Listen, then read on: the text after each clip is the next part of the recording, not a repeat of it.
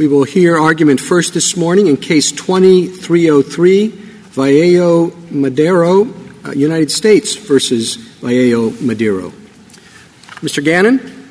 Mr. Chief Justice, and may it please the Court. The Court of Appeals erred in holding that Congress's decision not to extend its Supplemental Security Income Program to Puerto Rico lacks a rational basis. As this Court has recognized, Puerto Rico has a unique tax status vis-a-vis the federal government. Puerto Rico's residents and employers contribute to federal unemployment insurance and to the Social Security and Medicare trust funds, and they receive benefits from those programs. But Congress has expressly exempted them from the obligations to pay many forms of federal taxes, including federal income tax in most instances, excise taxes, gift taxes, and estate taxes, which means that much of the revenue that would have flowed into the federal treasury can instead be tapped by territorial government, which therefore has greater leeway to make different fiscal or economic choices consistent with its distinctive status as a self-governing commonwealth. Congress could reasonably take those considerations into account when deciding that Puerto Rico's residents would receive some federal benefits but not others, and this Court has already recognized as much when it concluded in Torres and Rosario that there is a rational basis for Congress to exclude Puerto Rico's residents from participation in a social welfare program. Of course, it would also be rational for Congress to make changes on either side of its balance between taxes and benefits, and the President has already called on Congress to extend SSI benefits to the residents of Puerto Rico. But whether and how to alter the balances underlying current social welfare policies are decisions that are left to Congress and evaluated under a deferential rational basis standard that this Court should find has been satisfied here. I welcome the Court's questions. Mr. Gannon, do you think that the Territory Clause is enough of a source of authority for the government or Congress to have a rational basis to do what it's doing? We aren't resting just on the Territory Clause here, Justice Thomas. We agree that the equal protection principle in the Fifth Amendment's Due Process Clause applies here, and there does need to be a rational basis. The fact that the Territory Clause gives Congress a different and unique source of authorities over territories does mean that it is inescapably the case that Congress often legislates differently with respect to a territory than it does with respect to the rest of the country. Well, how much of your argument depends on that? I'm trying to sort of figure out whether or not just merely under the Territory Clause, how much could you do? For example, I give you a different approach. Could you do the same thing to Vermont? The question would still be governed by rational basis. I guess, how different would the test be for Vermont versus Puerto Rico? I don't think the rational basis test would be different. I think the Court would still be looking under that deferential screen into whether there is a legitimate governmental interest that's being served by drawing a different line there. And there are federal laws that make state-by-state distinctions, but I do think that the Territory Clause means that it is natural that Congress has often legislated differently with respect to territories, and therefore it is going to be a more common breakpoint in legislation. But here we think that the reason is deeper because it relates to the balance of federal benefits and burdens that apply in the territory differently than they do in the states. And so if Vermont had a different relationship with the federal government on the one side, then it might be easier for the federal government to alter it on the other side. And in this instance, it doesn't. Now, Congress always takes into account, it is always legitimate for Congress to take into account the source of federal funding associated with a particular program. Sometimes that connection is obvious. In the case of the Medicare and Social Security trust funds, that's something where there's a one-to-one relationship. For refundable tax credits, it's usually somebody needs to be filing a federal income tax return in order to be eligible for a refundable tax credit, and the connection is sometimes more obvious like that. But in this instance, we think that it is clear, as the Court recognized in Torres and Rosario, that Congress, its relationship with the territory is different, largely in this context of a social welfare benefit program, because of the different burdens that the federal tax structure imposes in Puerto Rico. And that means that there is a smaller tax bite being taken out of the Puerto Rico community by the federal government, which leaves Puerto Rico greater leeway than Vermont would have to deal with this problem in its own fashion. I'm sorry. Do the insular cases have anything to do with this litigation? We don't think that they affect the analysis that the Court needs to apply here because we acknowledge that the equal protection component of the Fifth Amendment is applicable here. The insular cases were about whether there are different portions of the Constitution that apply differently to different territories.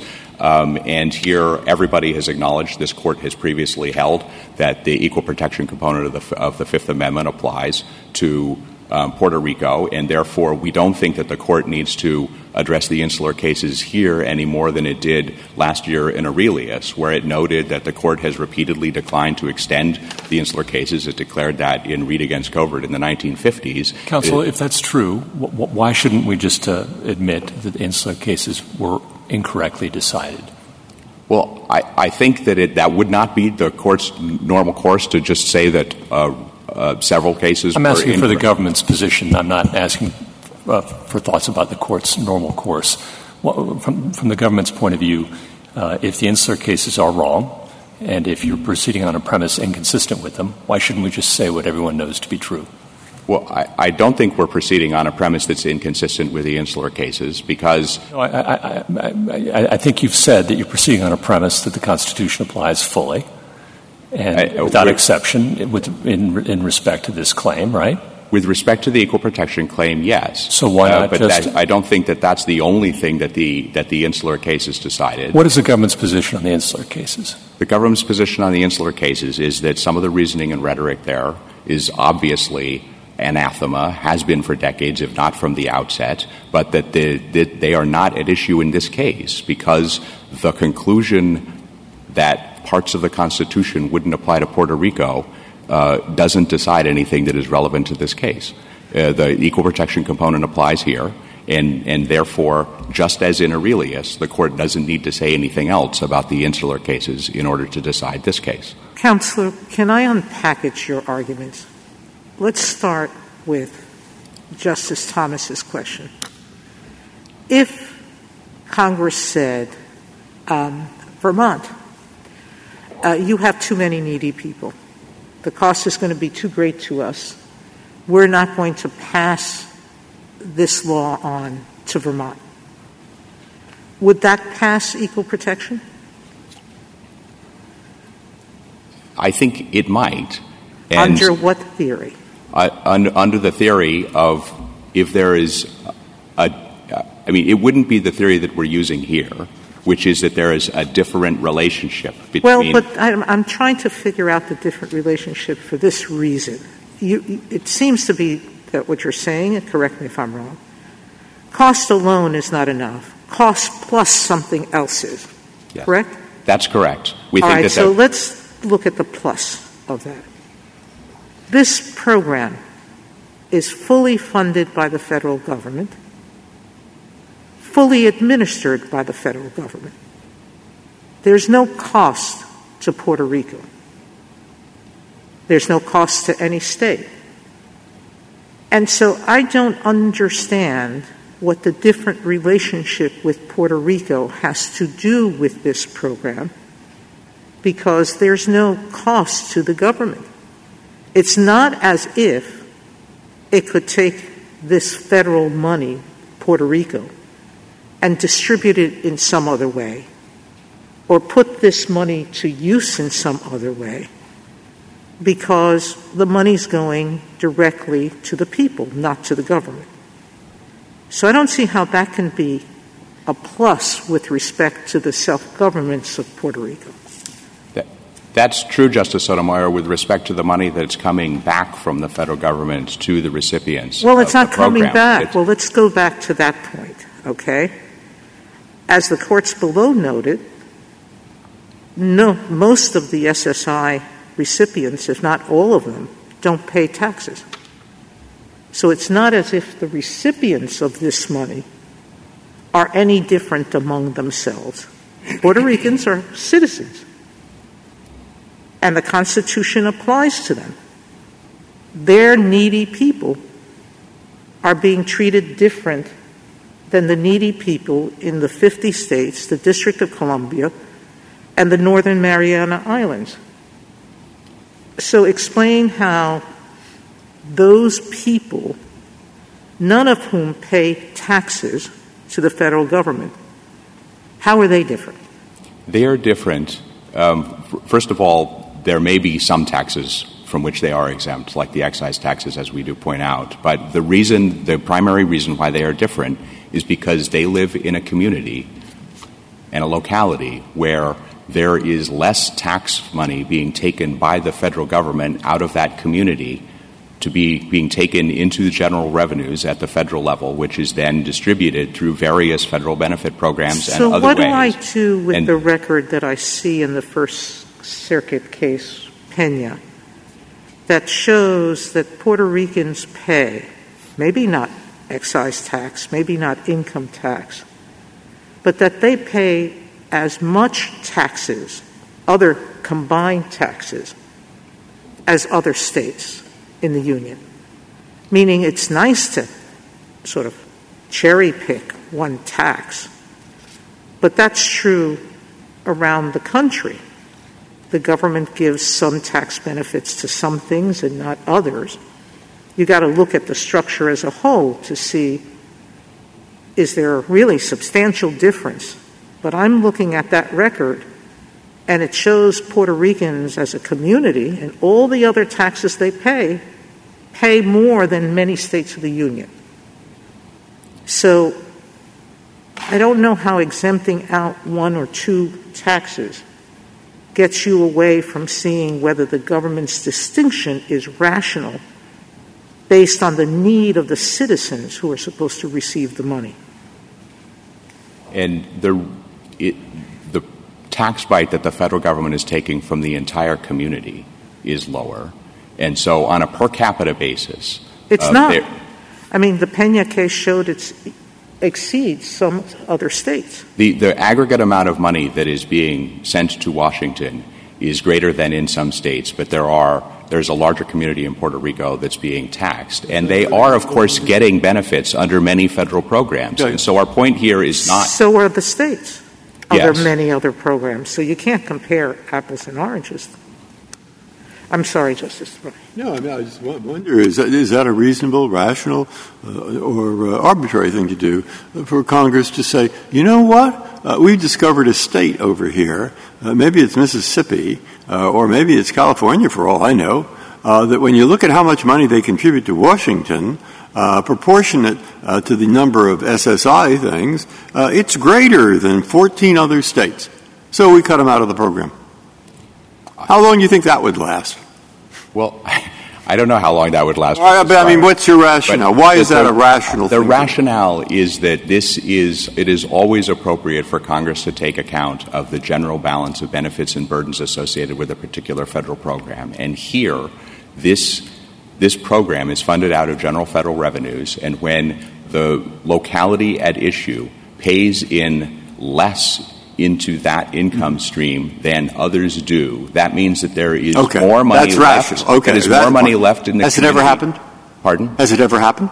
Has whichever happened. What we're talking about, that they cut out a state because the proportionate amount is greater. They have not done that with respect to this program, no. Let me add one thing. The thing I would add is there's not a word about Puerto Rico in this statute. It has a definition of the United States, doesn't say anything about Puerto Rico.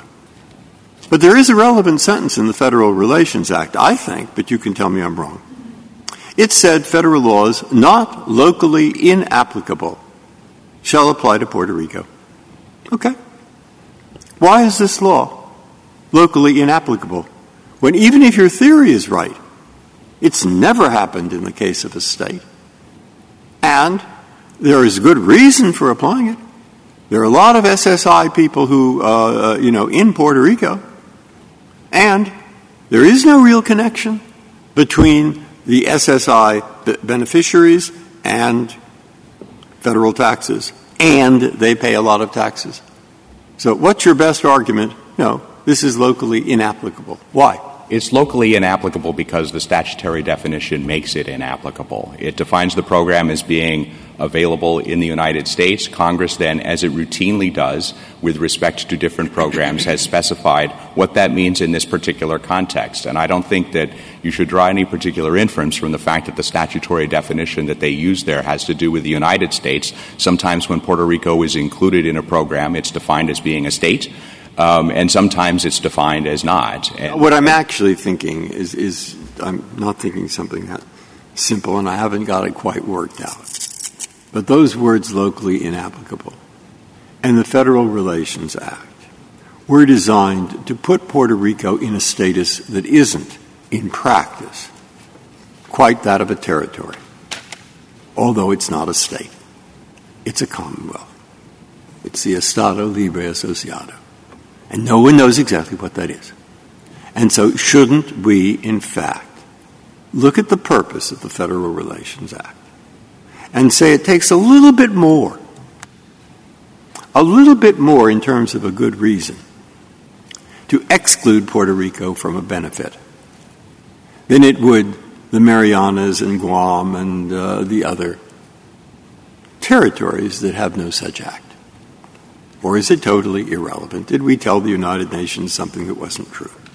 We did not tell the United Nations something that wasn't true, and we've said that we think that one of the reasons why this is justified is because it does indeed help promote territorial autonomy, because it is related to the fact that as Congress is taking fewer federal tax dollars from the Puerto Rico economy, it leaves greater leeway for the territorial government to have its own tax structure. Is this the same government that is bankrupt and that is being run, the economy, by people, some of them anyway, not from Puerto Rico, but from under a law that applies from the mainland to the mainland? And is this the same program that would, in fact, give the people on average who need it $418 a month, as opposed to what Puerto Rico can afford to give them, which is $58 a month? It is the same program. We think that the PROMESA statute, which was enacted about 2 months before the benefits that are actually at issue in this case, but we don't think that affects the analysis here. PROMESA itself is a temporary bankruptcy measure that was intended to assist in restoring Puerto Rico's fiscal economy and its security. It is itself intended to promote autonomy by restoring Puerto Rico's fiscal footing. And therefore, as here, Congress is seeking to make locally applicable laws. It has made the determination. The federal relationship principle here is something that's been overridden by Congress's specific determination with respect to the applicability of this program.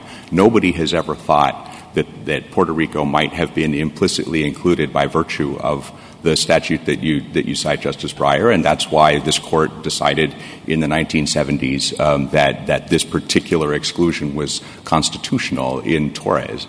And so in this context, we think that Puerto Rico does have extra autonomy to deal with this problem precisely because the federal government has taken fewer tax dollars out of that local economy. How much has the federal government, maybe there aren't statistics on this, provided assistance and revenue to Puerto Rico? Do you have any information on that? I don't have aggregate information about how much federal revenues have gone to Puerto Rico, especially in recent years. There are some figures in the SEIU amicus brief that parse data from 2004 and 2010 about the net federal expenditures in different jurisdictions. And I think what they show is that Puerto Rico is not being treated as an extreme outlier. They show that if you take into account federal expenditures in a jurisdiction, subtract out federal taxes that were collected from that jurisdiction, so that's the net expenditures in the jurisdiction. On a per capita basis, Puerto Rico is receiving less back from the federal government than the district in 17 states, but it's receiving more than 33 other states. And so it's not being treated here as an extreme outlier, but we think it is always appropriate for Congress to take into account this balance of payments consideration, especially against the backdrop of the fact that Puerto Rico as a territory does have its own government. It does have greater wherewithal to... It's hard to imagine that Puerto Rico has the ability, given that it's in temporary bankruptcy, to do what you say, to be able to raise taxes to help the needy. But what do I do with the fact that the findings when Puerto Rico was given federal tax exemption were based on the fact that Congress recognized that the Commonwealth's economy could not sustain further taxation? So Congress itself, when it exempted federal income tax, made a finding that there isn't the ability to do what you say. There isn't, it's illusory to think that Puerto Rico's local economy could match the federal economy and give those tax resources to its needy. That was the reason why there shouldn't be two separate tax bites out of the Puerto Rican economy. And so that's why Congress... No, it said that it couldn't sustain further taxation. It couldn't sustain the additional layer of federal taxation and therefore have the same reduced capacity to issue income taxes that states would have, because they have to add on top of what the federal taxes would otherwise be. And this is why the income taxes in Puerto Rico that the territorial government raises are generally at higher rates than states are able to raise, because they don't have to take after the federal government has already taken out of that population. Of course, that's not true with respect to FICA. There's still some federal taxes that are being taken out, but they're getting full benefits back. And so here we think in the aggregate it's appropriate for Congress to take account of the fact that when there is less total share going into the federal treasury, that there is less of a total share coming back to the community. Mr. Am I right that theory would enable Congress to exclude Puerto Rico from any benefits program? Well, I do think that there are other benefits programs that we have not sought to distinguish from this one. There's a case pending in the First Circuit that involves not just SSI, but also SNAP and also the low-income subsidy under Medicare Part D. We have not sought to distinguish those particular benefit programs. I mean, I'm wondering on your theory how any such distinction could be made. It seems as though it's a theory that would apply equally well to any benefits program, so that if you are correct, the lesson going forward, and maybe Congress does this and maybe it doesn't, and you might say it's up to them, but the lesson going forward is Congress can do this whenever it wants. We think that here the rational basis standard that the Court articulated in Torres and applied in Rosario would allow Congress to take into account this consideration that there is less tax revenue coming in. There's also the cost of the program. That's the other side of the coin. And we think here it is also promoting local autonomy, because this is the type of program that, setting aside current the straitened attitude of the current economy there, it is still true as a general matter that there is more autonomy in Puerto Rico to have more tax money available for designing different social benefit programs in a different way than the federal government would otherwise necessarily impose or allow in that context. That answer that you're giving, Justice Kagan, it's similar to the one that you keep saying about Congress taking into account revenues coming in and then benefits going out. And I guess I was surprised when Justice Thomas asked you about how much the Territories Clause bore on this. You seem to kind of back away a little bit from what you said in your brief, and I understand you're not resting entirely on the Territories Clause. But your answers seem to take account of the status of Puerto Rico as a territory. Because otherwise I don't see why your argument doesn't lead exactly to what Justice Breyer said, which is, well, we're looking at it here in, Mississippi is a poorer state, and so the revenues going into the federal treasury, are really low compared to the others, and we'd be paying, a lot out. I mean, I guess I had understood in your brief to say Mississippi would be distinguishable from Puerto Rico based on statehood.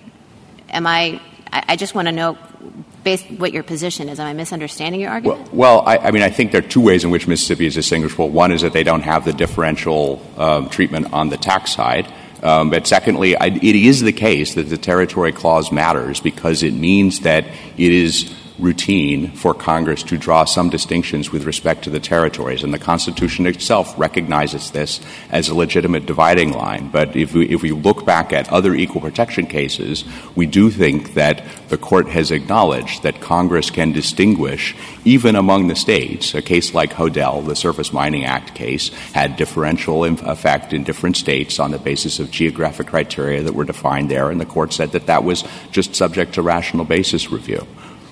How does the fact that Puerto Rico residents are a politically powerless minority, you're just telling us that, can't protect itself the way Mississippi can, and has been subject to, by your own admission right now, a history of discrimination. The insular cases are a prime example of that. Just look at their language. How does this factor into your argument on rational basis? Well, we don't think that there is any heightened scrutiny here. First, the benefit that's at issue here is not something to which there's a fundamental right. The Court made that clear in Schweiker, which was an SSI case. It made it clear that the only question there is whether there was a suspect class. No, but equal protection is. Yes. The Puerto Ricans are U.S. citizens. They are U.S. citizens, but there is no evidence here linking this exclusion to ethnicity or a history of discrimination. How do you separate it out? Puerto Ricans are Puerto Ricans. They're Hispanic, and they are routinely denied a political voice. They're powerless politically. All you have to do is, listen to some of the rhetoric about Puerto Rico, and you know there has been discrimination shown. Why shouldn't that add to the scrutiny? Well, this statute classifies on the basis of location, not ethnicity or race. That's why Respondent was able to get these benefits while he was living in New York.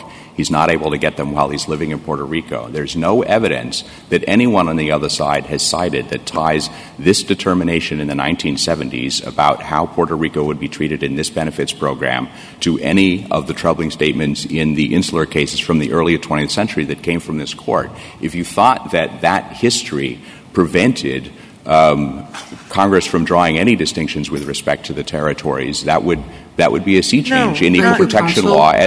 Thank you, counsel. Justice Thomas, Justice Alito, Justice Sotomayor. Just to finish that thought, no, but a distinction based on citizenship, period. Needy is needy, whether in Puerto Rico or in the mainland.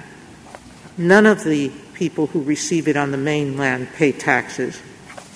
None of the money is or would go to Puerto Rico for its self-governance.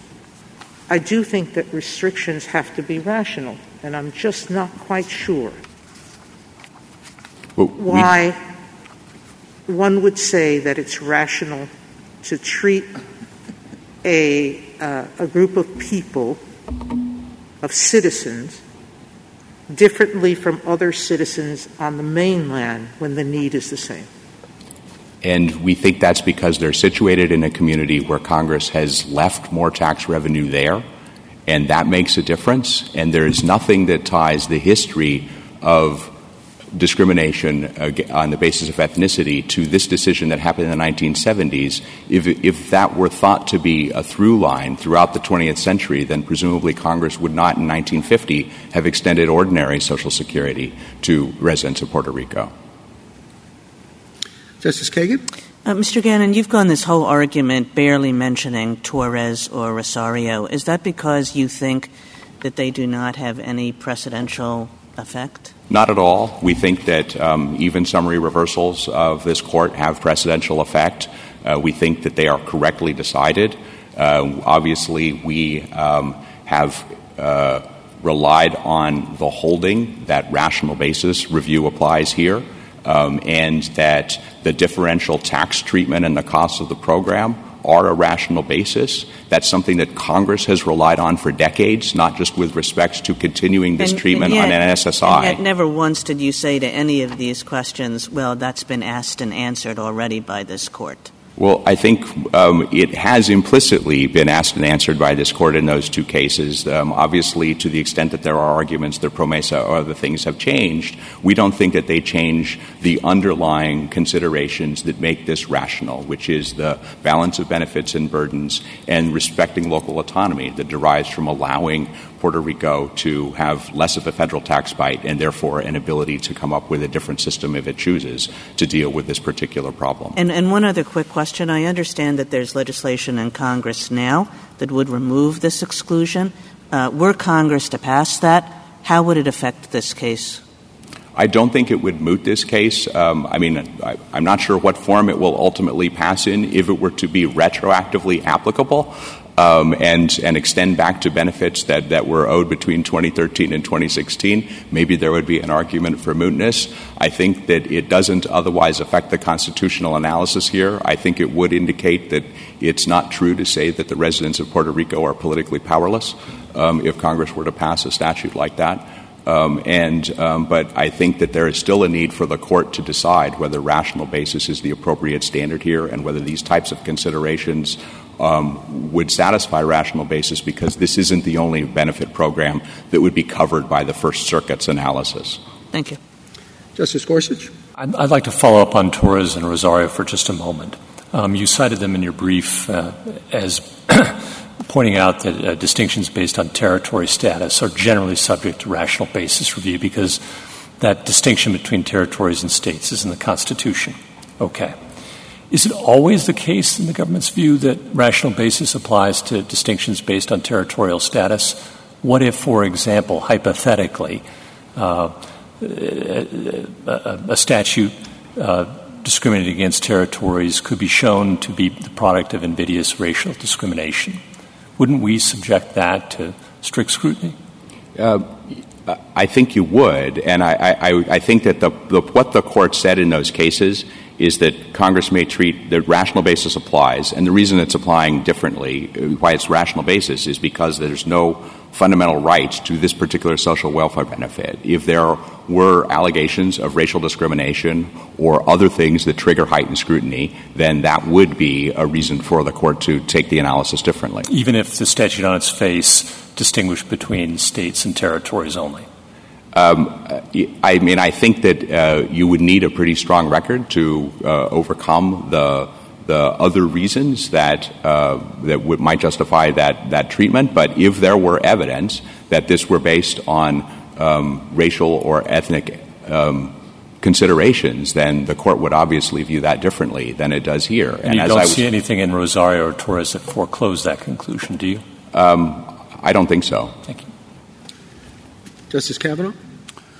In addition to the constitutional text that Justice Thomas and Justice Barrett mentioned, there's also the precedent that Justice Kagan mentioned. I just want to follow up on that and nail down how much you're relying on that. Are you saying that we couldn't rule the other way without overruling those cases?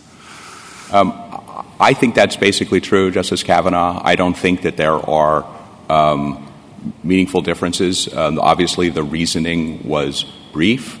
We don't agree with the First Circuit's conclusion that the holdings there are inapplicable either because the second case involved a block grant. Even Justice Marshall's dissent didn't consider that to be a sufficient distinction between AFDC and SSI for purposes of the difference between those two cases. And we also don't think that the argument that the Court listed three different reasons in its footnote in Torres that were then repeated in Rosario means that we would need to have evidence about the particular type of economic disruption that would be affected in the local economy in order to rest on those cases. We think that the holding is that rational basis is applicable, and these reasons, especially the benefit of the tax and burdens, the cost and benefits analysis associated with local autonomy is sufficient to say that this satisfies the type of rational basis review that the Court applied in those two cases. And then one factual question. The respondent here is still eligible for a waiver from paying the $28,000, correct? Under the regulations, he could seek a waiver. There are different criteria for the waiver. I just want to make sure he's still eligible for the waiver. Yes, I think he would be able to seek the waiver. This case arises in an unusual procedural context, and as was made clear at the district court level, the SSA did not send him a notice of overpayment, which would have triggered his ability to respond in the administrative context, but the regulations would still allow that exception. Thank you. Justice Barrett?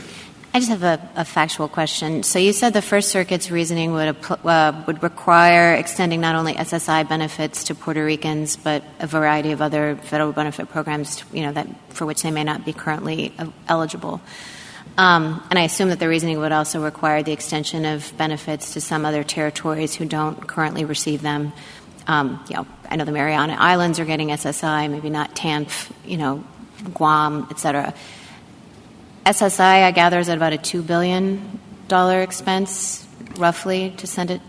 In Puerto Rico. Puerto Rico? Yes. Do you have a number on what the implications would be of the First Circuit's reasoning if, everything that I just said, extending more benefits to Puerto Rico and to other territories? I don't have a number. The number on SSI for the other territories is cited, and that's actually much smaller.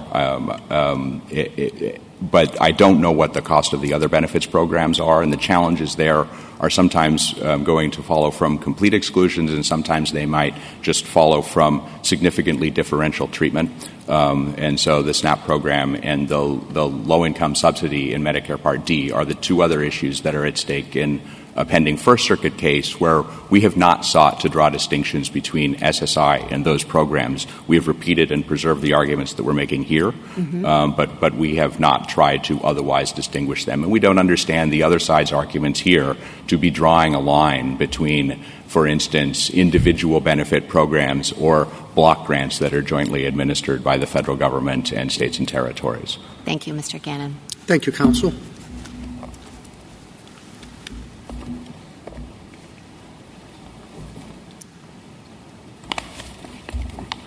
Mr. Ferre? Mr. Chief Justice, and may it please the Court, not long ago, Americans with disabilities, especially the poor, were practically excluded from society. The SSI program helped change that, replacing an uneven patchwork of programs with a uniform standard of national support, guaranteeing poor and disabled Americans the autonomy to buy their own food and clothing, move more freely, and live with dignity. But that guarantee is not enjoyed by all Americans. Some are excluded because of where they live in the country. My client, Mr. Valle Madero, an American citizen, qualified for SSI after suffering a debilitating illness while living in New York. His benefits were then revoked solely because he moved to Puerto Rico. We're here today because the government has sued him to recover payments he received while living there, even though he remained disabled and unable to work. Congress's decision to exclude the poor and disabled in Puerto Rico is based on the false premise that they are outside the U.S. The Downs Court, the same court that decided Plessy, deemed Puerto Rico foreign for domestic purposes because of the race and ancestry of its people. And as was made clear in Califano v. Gautier-Torres, that premise from Downs continues to provide an excuse for Congress to deny equal treatment. As such, the proper basis to examine the exclusion here is heightened scrutiny. But it is also simply irrational to treat Mr. Valle Madero differently just because he's now in Puerto Rico. That is what the lower courts unanimously held. For all relevant purposes, he is the same as similarly situated individuals in the States and the Northern Mariana Islands. Tax status is irrelevant. Those poor enough to qualify for SSI pay no federal tax, and they don't have to qualify. I welcome your questions. Counsel, just to help clarify things for me, we're talking a lot here about Puerto Rico. But if you, in equal protection cases, we normally attach the classification to the individual. So let's assume that I concede that Mr. Madero would be classified, let's say, in an ethnic group, and hence you get an heightened scrutiny. But can you transfer the treatment the concerns that you have about the treatment of Puerto Rico to a citizen of Puerto Rico or a resident of Puerto Rico for equal protection analysis purposes? Yes, Your Honor. I believe that treating a citizen as though they're foreign because they happen to reside in Puerto Rico is the issue. Okay, so let's assume that someone who is of Italian descent has lived in New York City all of his life and decides, Puerto Rico is really a nice place. I think I'm going to move to Puerto Rico. And assume after that the exact same thing happens to him as happened to respondent here. But he's Italian. How would you analyze that? Would it be any different? No, the analysis would be the same. So you are transferring the relationship with Puerto Rico to the individual who happens to reside in Puerto Rico. Yes, that's correct, Your Honor. Do you have any cases in which that has been the case? You have equal protection cases involving women or blacks or members of Hispanic groups, etc., Native Americans. In other words, characteristics that attach to the individual. Do you have any where we have transferred the treatment of a state to an individual? I think, Your Honor, that this is a circumstance in which, because of the characterization of these unincorporated territories, anyone who now moves to these unincorporated territories is deemed now to be in a foreign country. And so that is the issue here. So I think that does highlight that even if a non-Puerto Rican moves to Puerto Rico, they are now treated as being outside of their nation. Thank you. Counsel, is there any reason that your argument would not apply to every federal benefit program? In other words, Puerto Rico, for whatever reason is offered, is excluded from some federal benefit program. It doesn't matter, does it, that this is SSI? Well, we do think that it matters that this program, which is a federal program administered by the federal government and directed at individuals and has absolutely no component that takes into account local conditions or whether the state can assist or cannot assist. In fact, if states decide that they want to add additional assistance, this program permits them to do that.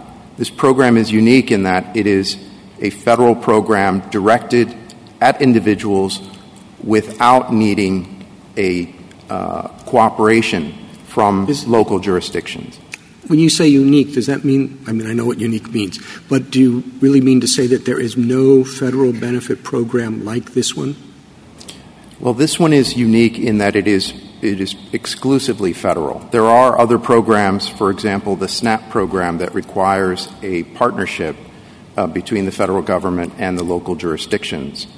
And so those programs might be seen differently because Congress then has the ability, with respect to the territories, to act on both sides of that partnership. That creates another problem because, of course, when Congress is acting on behalf of the territories, there is no political fallout if it acts contrary to the interests of the people of the territories. Mr. Ferre, to go back to some questions that we asked Mr. Gannon about the effect of the territories clause here, it does seem as though that clause, which Mr. Gannon relied on as part of a larger package, but if we just take that piece of it, that clause goes pretty far towards authorizing Congress to make rules about the territories, which inevitably means, or may inevitably mean, to make distinctions between the territories and other parts of the United States. So why shouldn't we understand the clause essentially to resolve this matter? Well, we believe the territory clause was intended for Congress to have the power to provide all rules and regulations respecting the territory acting as a state would within the jurisdiction of a state. And we believe that that was intended to be temporary while the territory was in pupillage. The problem here is that the insular cases has created a circumstance in which that temporary period has become indefinite. So there is a concern that the territory clause could potentially be abused in the sense that Congress can step in for an indefinite period without actually guiding the territory towards statehood, or if it decides that a territory is to be disposed. So do I understand that argument to be that the Territories Clause has a sort of implicit expiration date attached to it? Well, I think that the early court decisions certainly viewed the Territory Clause as being temporary, and that the purpose of the Territory Clause was for Congress to guide those territories towards statehood. So, and the court changed that view in the insular cases for the first time, deeming these territories, the territories acquired from Spain, to now be unincorporated and therefore not destined for statehood. That's a big claim. Do we need to accept it to rule for you? No, I don't believe so, but I think that it informs the analysis as to how the people of the territories have been excluded. They've been excluded because they are deemed to be outside the United States. There is a contrast between, for example, how Hawaii and Alaska was treated when those states were territories. We can see that, for example, when the Social Security Act was first passed, and provisions that provided for assistance included individuals in Hawaii and Alaska, but excluded the people of the unincorporated territories. Mr. Ferry, do we need to overrule Torres and Rosario? Well, I think that certainly with respect to the applicable standard, I think that Harris seems to make a blanket statement that just the mere fact that the Territory Clause applies means that any congressional action with respect to Puerto Rico is entitled to rational basis review. I don't think that follows. So, yes, you can't win unless we overrule them, or at least Harris versus Rosario. There is a yes. I believe that they should be over. Certainly, this case has received attention that the Gautier Torres and Harris cases just did not receive. So whatever yes. The outcome, just yes or no. Yes, so yes, okay. no. Thank you. That's why I wondered. You heard. You lose if it is true, I think, that Congress could exclude Wyoming, Mississippi, any state where the amount of revenue that comes to the federal government from that state divided by what they'll have to pay out in SSI is smaller than most states, because that's the situation that they say justifies Puerto Rico being treated differently. I don't know about that one. I haven't really thought through that. Second, if you don't lose on that, you lose on Rosario and so forth, unless there's something different about this. All right? At that stage, I thought, there are two different things. One is your argument about the insular cases, and that's a big bite in this case where it isn't fully argued and so forth. But the other ground was the Federal Relations Act. which was designed to create a special status for Puerto Rico. What I have not done is think that through. And so the government correctly says, well, no one's really argued that here. If you think about it, it doesn't create that big a difference from the standard in Rosario. Why should it? And they have a series of arguments. So there we are. Now, what do you say? Your Honor, so earlier you indicated that the Law 600 expressly provides that federal laws are to apply to Puerto Rico, unless not locally applicable. And I think that's correct. That there are no local conditions that would warrant not extending SSI to Puerto Rico. But in addition, local conditions was just not the line that was drawn with respect to the program. So the program is entirely unrelated to local conditions. It's also entirely unrelated to the balance of payments between local jurisdictions and the federal government. So that is just not the line that Congress drew when it put in place the SSI program. Cal, our precedent in the Harris case had to do with a different program than this SSI. So you said to Justice Barrett that we have to overturn that precedent, but why? Well, you said you had two grounds. One, that rational basis should not apply. There we might have to overturn it. But even if we kept rational basis, isn't your argument that this is just fundamentally different program, and so you have to view it under rational basis as a different program? Yes, Justice Sotomayor. If we look at the program as a partnership, which is the type of program that was dealt with in Harris, as a partnership between the federal government and the local jurisdictions to be administered by local jurisdictions, well, then it is distinct. It's not the same case that we have here, where this program is entirely run by the federal government and is directed at individuals, not directed at states and territories. So in that case, there's no need to overturn our precedent. That's correct. Thank you.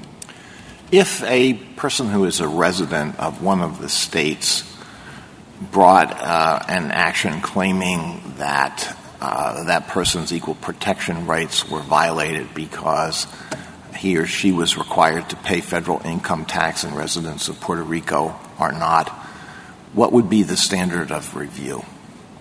Would it be rational basis, or would it be something else?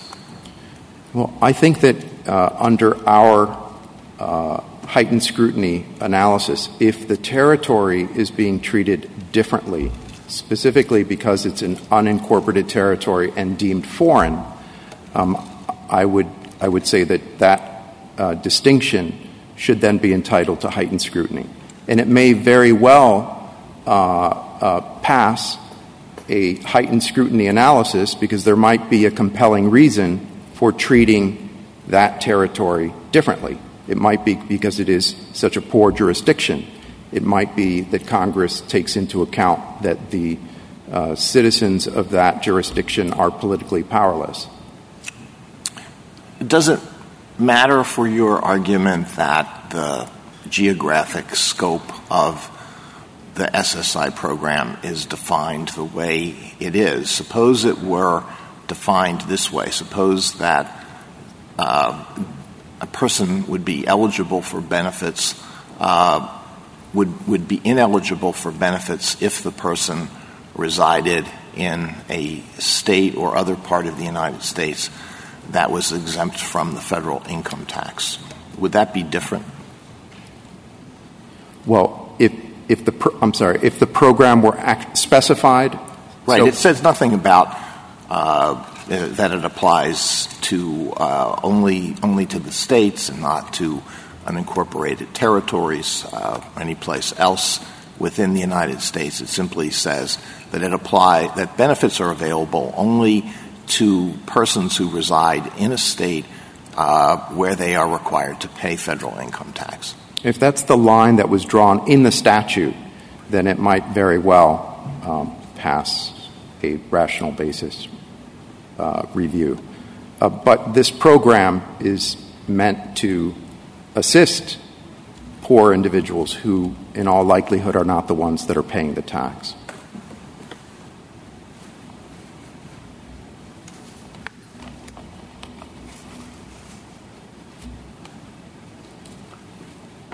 Counsel, can I ask a bigger picture question about the text of the Constitution and our role with respect to the structure? Because I think that's the source of some of the concern here as well as the precedent. You make compelling policy arguments, but there are parts of the Constitution structure that people would want to change. The 2 senators per state discriminates against people in larger states. Many in some of those larger states have more minority population. The Electoral College gives you a slight advantage if you're in a smaller state. Delaware and Rhode Island, your vote for president counts a little more than your vote if you live in New York or California, for example. And Article 4 is similar. I mean, it would take a constitutional amendment to change the first 2 that I mentioned, and actually the Constitution purports to prohibit changes to the Senate, but we'll put that aside. But here it leaves it up to Congress, and Congress has the ability, the role to make changes over time, does not give that authority to this court. So that's a really big picture concern that I think is reflected then in the precedent about what is our role with respect to the territory clause in terms of structures in the Constitution that may seem anachronistic to some, and the other 2 I mentioned are things that also seem anachronistic to some. Just your big picture thoughts on that. I think the big picture is that the Constitution promised to citizens a Republican form of government, and the intention, certainly from the cases that the Court's early cases, were that the problem of a non-Republican form of government in the territories was a temporary one, which would be resolved as these territories were populated and organized and then became states. That changed with the insular cases and has created a system in which populations now are held in an indefinite state of territorial status.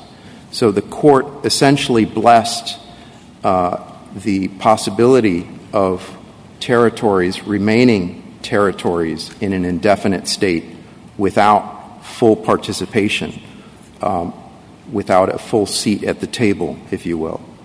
So it's kind of the purpose of the clause, not reflected in the text necessarily, but the purpose of the clause was a time limit I think sorts. I would agree with you, Justice Kavanaugh, in that it's also in that section of the Constitution dealing with new states. Right. I agree with that. How do we then figure out, though, when the time is run? I guess you would say it long since ran in your case. I understand that. Certainly it is up to Congress to make states. But I think that here on the Court in the insular cases essentially stopped the clock so that Congress just did not have to consider the path of these unincorporated territories. Have we ever held that the Republican form of government provision is judicially enforceable? I believe so. I think it's a. What case? I can't. Rhode Island, wasn't there something in Rhode Island? There was something. I'm not sure. That one wasn't. Yes. We'll go back and look. Something happened in Rhode Island, Justice Breyer, and I agree, but I'm not sure what the result of that case was. It's another small state. Right. But it's certainly a basic premise of the Constitution. Well, I don't know that it follows from that it's judicially enforceable. But we'll check. Would you like us to hold that all federal laws, whether they provide benefits or impose obligations or whether they apply to citizens or to a governmental unit, must apply equally to residents of Puerto Rico and residents of the states across the board, equal treatment in every respect? I think that there is certainly a due process right to equal treatment, equal protection. So if we're looking at how individuals are being treated, yes, then I would say that it would apply. So one way to frame your argument, and tell me if I'm mischaracterizing it in any way, is because of how you think the Territory Clause should be understood, and that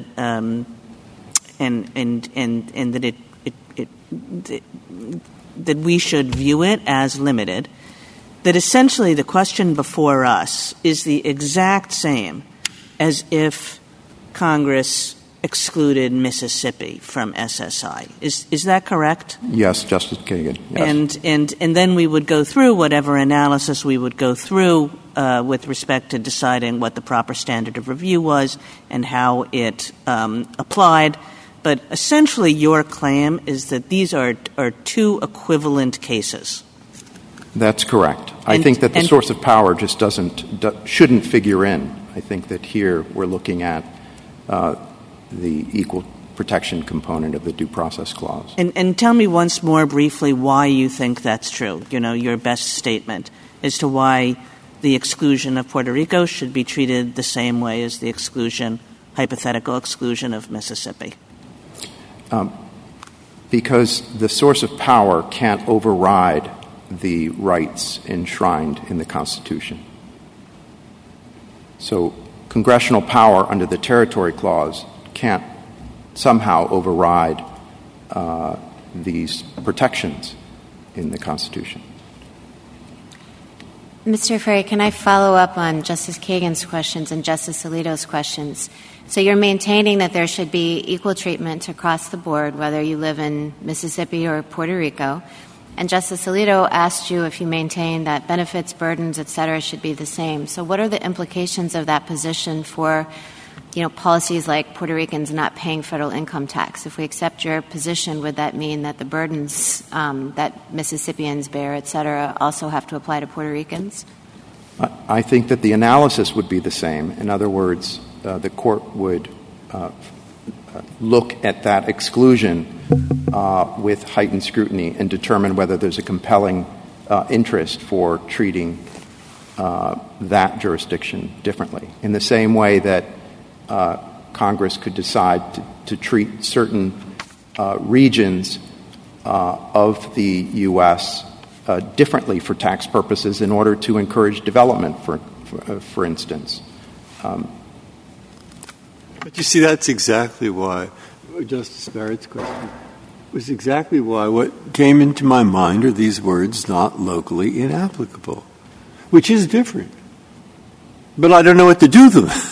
You see, I don't know what to do with them once they're in my head. I mean, it's fairly easy to think of things you might say. You might say Puerto Rico was designed in Law 600 to maintain a kind of independent status, but not totally. No. And therefore, this isn't applicable locally given that purpose. Or you might say that purpose wasn't the overarching purpose in this instance. So while I often like to look at purposes, I'm at sea in this one. And I don't know how you do this thing comparing the Mississippi and Puerto Rico and when it is and when it isn't. Well, I think Law 600 was intended to give a measure of autonomy to Puerto Rico akin to the states without actually extending the full participation available to states. So with respect to local self-rule, if you will, there was that autonomy. Now, obviously, Congress has seen fit to take some of that autonomy back, and it did so with the PROMESA Act. So this illustrates that Congress certainly had or believes it continues to have that power to delegate its ability to provide needful rules and regulations respecting Puerto Rico, and it can also take some of that back. I don't know how often Congress enacts a statute that explicitly distinguishes residents of one state from another state, but it certainly does enact laws that have the effect of strongly favoring residents of some states and strongly disfavoring residents of other states. The one that's been controversial in recent years is the deductibility of state and local taxes. That strongly disfavored my home state of New Jersey, strongly favored it when they were deductible, strongly disfavored the president's home state of Delaware, where there's no income tax. So what is the difference between that and this?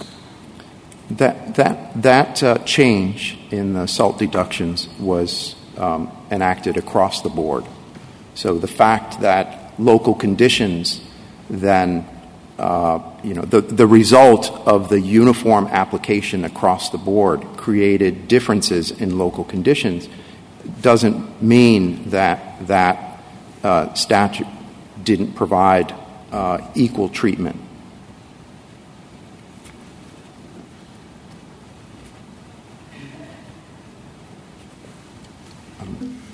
Thank you, counsel.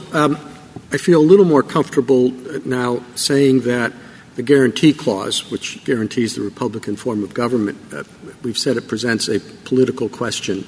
And I wonder if the extent to which you relied on it in one of your prior answers, to what extent is it key to your argument?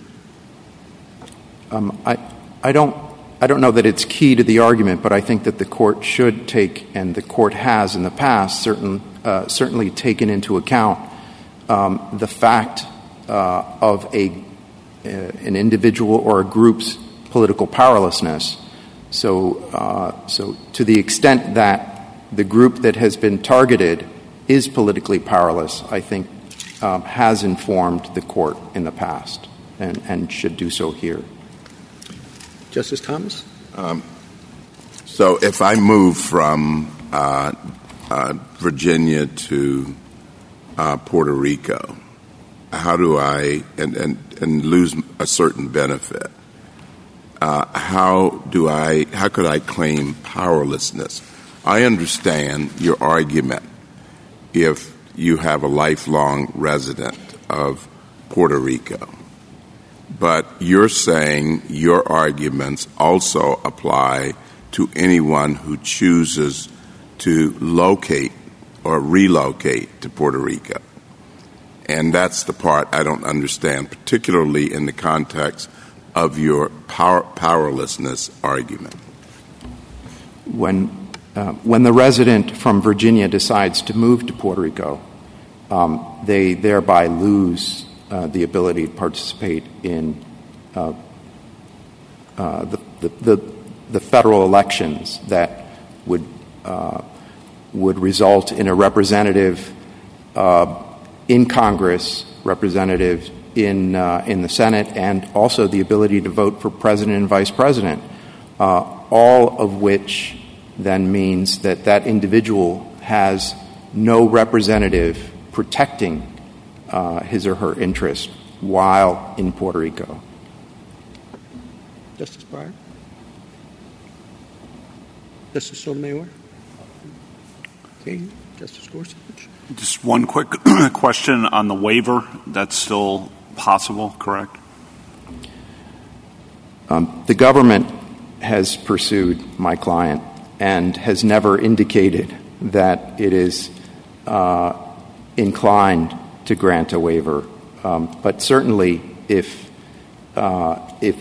we were in an administrative proceeding that is a possibility. The government early on sought to withdraw with prejudice and was not even clear as to whether potential criminal charges were still a possibility. So there was no indication that the government was inclined to consider waiver. Might you still apply for the waiver if you don't prevail in this case? I would hope so, yes. Thank you. Justice Barrett? No. Thank you, counsel. Rebuttal, Mr. Gannon? Thank you, Mr. Chief Justice. If I could just make 3 points. First, the Territory Clause does not have an expiration date, and if it did, the Court's analysis in cases like Aurelius would have been completely different. But the fact that Puerto Rico and other current territories have uncertain future status vis-a-vis the United States is one thing that we think promotes the idea that Congress must necessarily take into account that, among other things, when it is deciding whether to deal differently with territories. So Puerto Rico may be on its way to statehood, it may be on its way to independence, it may be on its way to some other status. But that is relevant to Congress being able to continue to calibrate the degree of relationship between the federal and territorial polities and economies and fiscs. And so that's another reason why being able to promote local autonomy by having a smaller federal tax bite and therefore maybe a smaller share in federal benefits is something that is appropriate for Congress to do in this context. Second, my friend on the other side has still not, I think, given any reason why there's a special justification for overruling Torres and Rosario. We do think that those would be controlling here. Torres was about this particular benefit, and Rosario, I think the fact that it involved a block grant program doesn't meaningfully distinguish it, and it didn't suggest, since it was drawing from Torres, which was not a block grant program, but actually about this program, SSI, an individual benefit program. The Court didn't seem to think that that was a reason to draw a distinction, and as I mentioned before, neither did Justice Marshall's dissent. And so, finally, my friend has forcefully given reasons why SSI should be extended to residents of Puerto Rico because he thinks that would better promote one of the main purposes of the program. And we don't have a quarrel about that.